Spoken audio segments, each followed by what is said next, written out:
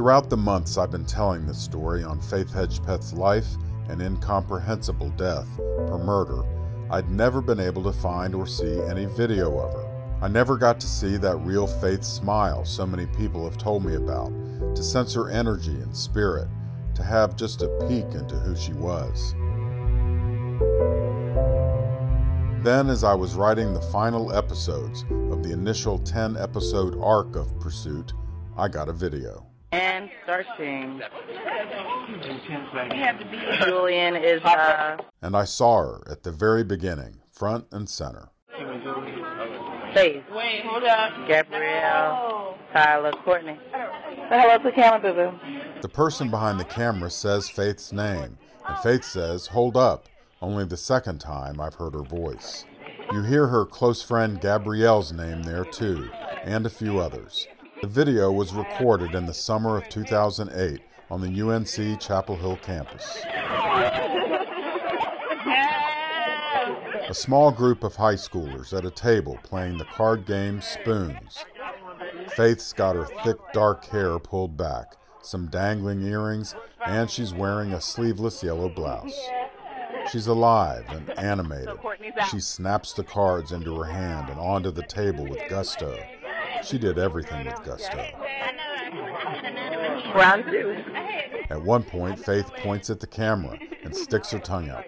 Part of a group playing a game during a visit to the college they hope to attend in a few years. They're excited, silly, nervous, and happy. And in the end, the game of Spoons was down to Faith and a guy named Tyler, and Faith won. The camera moves from Tyler to Faith. She holds up a plastic black spoon, kisses it in victory, beaming. She won the spoon.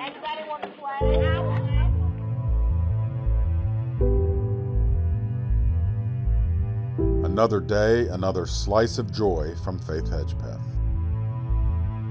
This is Pursuit, the podcast, Season 1, Episode 10, on the unsolved murder of 19-year-old Faith Hedgepeth in early September 2012. I'm Tom Gasparoli. It was about 2 years before that summer trip to UNC and that game of spoons that Faith Hedgepeth developed a solid and pretty special bond with one of her high school teachers. His name is Hassan Kingsbury. He taught Faith in his civics and economics class. And Faith, I remember, was one of the smartest young ladies. She was not only smart, but she was very mannerable. She was always pleasant. She was always so nice, and everybody liked her, not because she went out her way to be popular. She was just a sweet girl. One of the things the two bonded over was Faith's interest in UNC Chapel Hill, where Kingsbury had gone to school. I know she always wanted to go to college, so even after she got out of my class, we talked about UNC, and she applied for different scholarships and opportunities, and I remember her just always asking about UNC. And Faith made an impact on Kingsbury in another way. The way she just always thought about others, bringing flowers to people when they were upset, writing notes, things kids her age just really didn't do. Faith did. But that was her. That was her. You couldn't forget Faith. You just couldn't forget her. She was that remarkable. And then, after Faith had gone off to UNC, it happened. The terrible attack that took her life. To this day, the person or persons who did it have paid no price. Hassan Kingsbury remembers the moment he learned. He'd decided to visit his mother after work that Friday evening. So I stopped, went in, and my mom was watching the news. And I was watching the news, and they were saying a young lady, someone had been killed, and then I heard they were from Warren County, and I turned to my mom. My mom was like, "What's wrong?" I was like, "That's my student." She saw that I was, a little shaken, and she was just, trying to comfort me the best that she could. It was surreal. It was crazy. And then to hear the details, I was like, no, not Faith. Not Faith. My immediate thoughts was someone must have been jealous of her or made a mistake, because that's not Faith. Faith was not one that was disliked. It was really unbelievable, truthfully, that she was killed.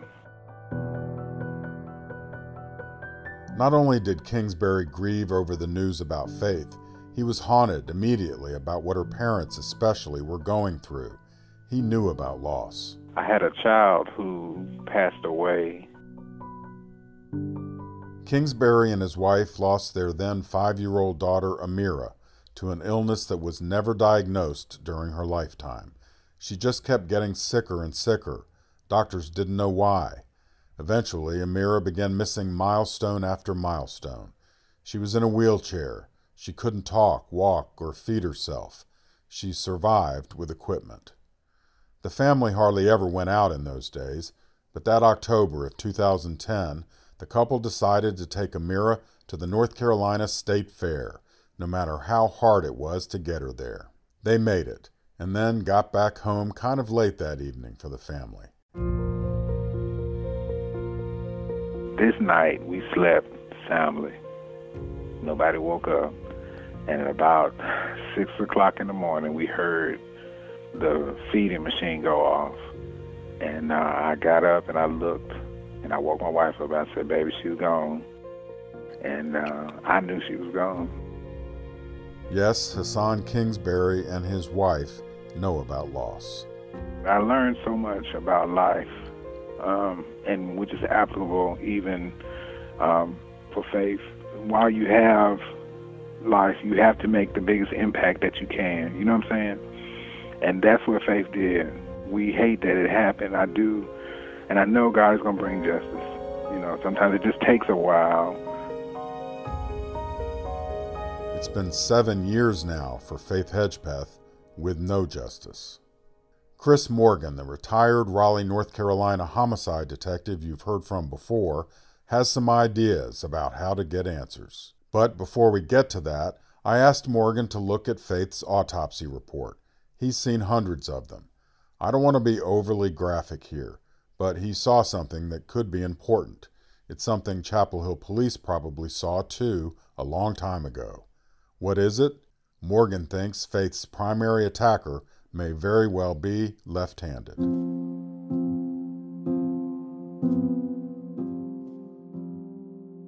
Are either straight on or on the right side of the head. Most of the defensive wounds are on the right side of the body. Yeah, in her right hand. Yeah, and well, her hand and her arm. That usually is indicative of somebody being attacked by someone who is left-handed, because their strong arm is what they would use to attack you with. And if you're face-to-face... Chris Morgan says he can't be 100% sure. Faith could have been face down, in a different position when she was attacked. She was found lying on her back, face up.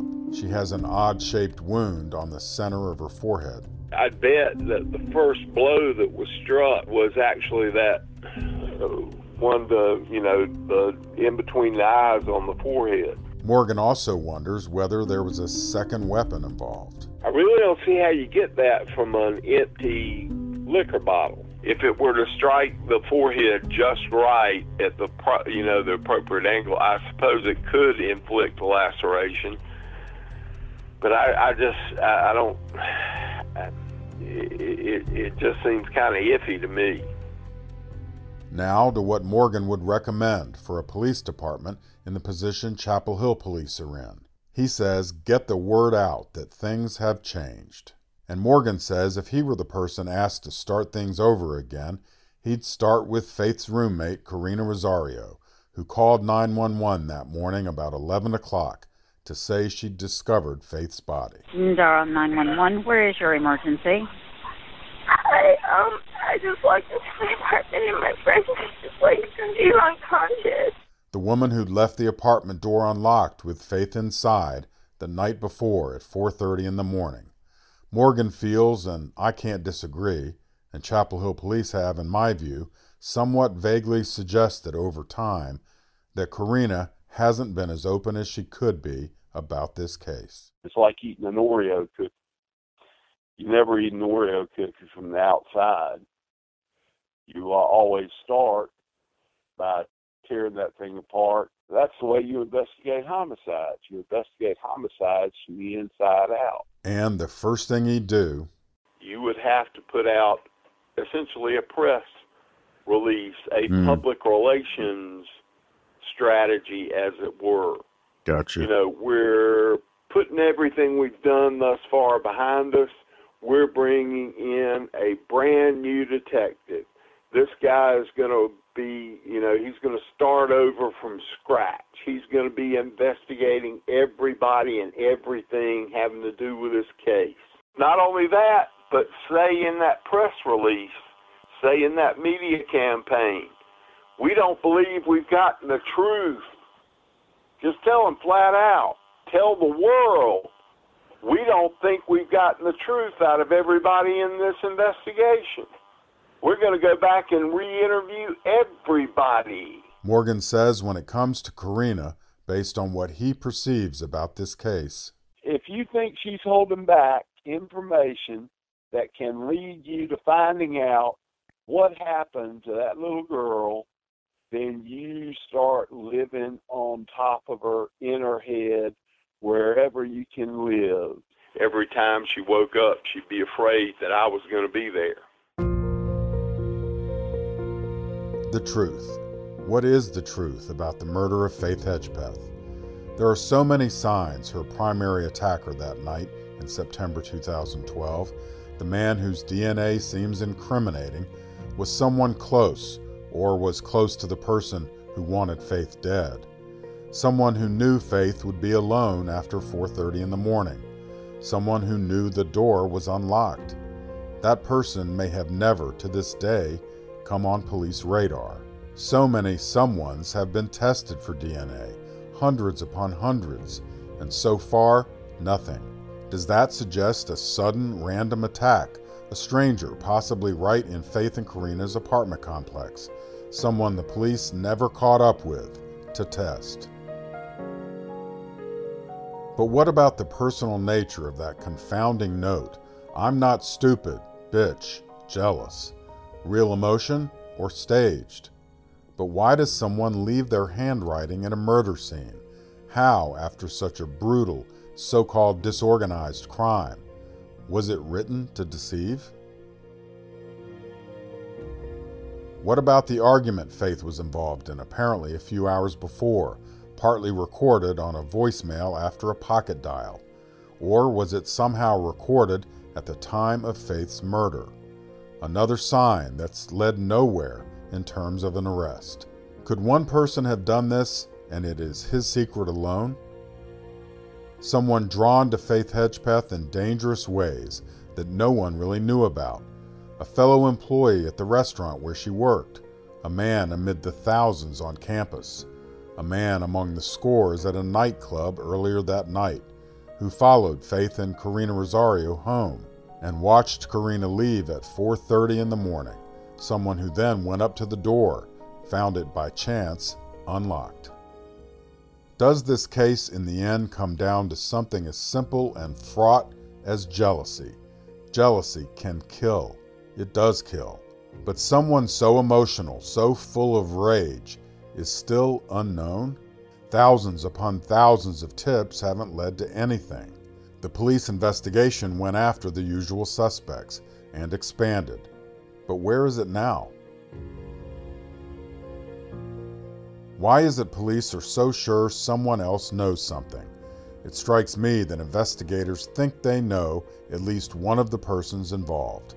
But that person has been so careful, so shrewd, they've never made a mistake police could hear or see or somehow discover. I would be, again, very surprised if only one person knew exactly what happened that night. I would also be surprised if this was a random act.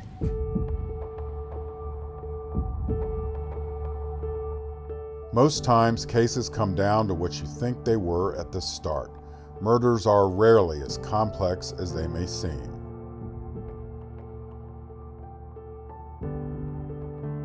After so much time on this case, I'm nearly persuaded that more than one person was involved, and one of the central figures has been examined by police at some length. But silence and a surprising amount of smarts has kept authorities at bay. In the end, it may come down to a burst of conscience that breaks this case. But sadly, conscience isn't something you can count on. The toll Faith Hedgepeth's murder has taken grows with every second, every hour, every day, every week, every month, every year. Justice undone, agony unanswered. You want to have faith that the truth will show its face, and all the hurt can hurt a little less. Roland Hedgepeth, a father made of both iron and a father's soft love, can sometimes barely breathe whenever silence comes around, because it is never silent, really. His daughter fills the void. The last text he got from Faith is never far from his mind. Wednesday night, September 5th, before the Friday morning she died. Faith thought her father needed some support. He was struggling with something going on in his life at the time. At 10:15 p.m., I got a text from Faith. It says, "Love you, Daddy." And we texted back and forth until 11:18 p.m. She ended with, "Daddy, everything is going to work out. You gotta have faith." Her last words, you gotta have faith. You gotta have faith. You almost have to ask, how can that be, that those words were Faith's final words to her father? She used to sleep with me a lot, even after being a teenager. And sometimes she'd have bad dreams and she'd come in there and lay down with me. And she'd want me to kind of hold her, put my arms around her. She loved laying on you, hugging you and loving you, Faith is no longer there to snuggle up with her mom. For 7 years since, there are endless nights when Connie Hedgepeth's mind goes here. Well, I just had to question why. I wanted to know why. What led up to this? What made somebody so angry? Or what did she do that somebody thought that this is what had to happen to her? My question was why. I thought, of course, it would have been solved before now, but I just keep on waiting. One day it'll happen. I truly believe it will happen. This person or persons who may have been involved may hear this. What would you say to them? I don't understand how you can live with this. They have to confess what they did. I pray that she's dancing in her head every night. That she is just dancing. When they close their eyes, they see that. They see her. They see what they done to her. And I'm praying that they cannot continue to live with that.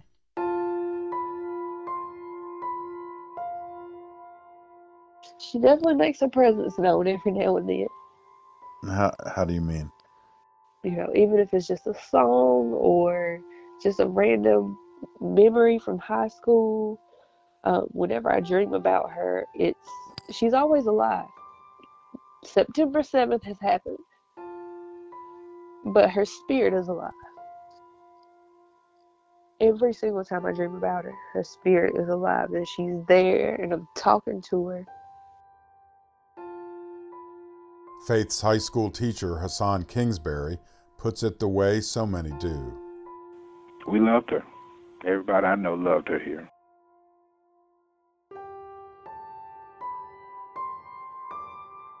I remember everything about the day I sat with Roland Hedgepeth in his house on a hill, across from a meadow, a few hundred yards from a cemetery. Sitting and going through all his papers on the case, we came across this. Mr. and Mrs. Roland H. Hedgepeth of Warrenton announced the birth of a daughter, Faith Danielle, on September 26th at Nash General Hospital. The baby girl weighed 8 pounds and was 19 3/4 inches in length. She was 19 3/4 years old when she died. This year, September 26th, Faith would have turned 27. And no matter how many years pass until this case is solved, Roland Hedgepeth will be talking to police, stopping by the station. And remind them that, I'm not going anywhere. I'm going to always be coming by. I just live with hurt. I've just never been able to get past the hurt. And he will be fighting to find the story behind his daughter's death. He will not rest. If it's your child, I don't know how you can give up. And always in his head and his heart, the last time he heard Faith's voice. Hey, Daddy, I love you a lot, and it's time to call, and I love you a lot, and I guess I'll talk to you later. Bye!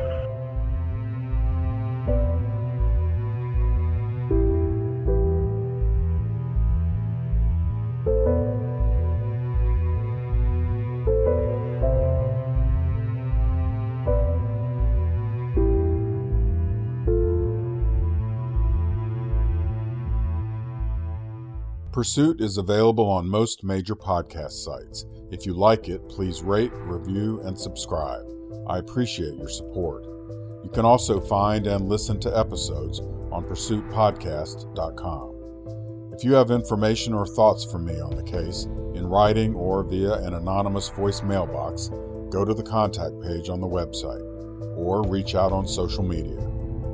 The number for Chapel Hill Police Crime Stoppers is also on pursuitpodcast.com. There is currently a potential $40,000 reward available in the Faith Hedgepeth murder investigation.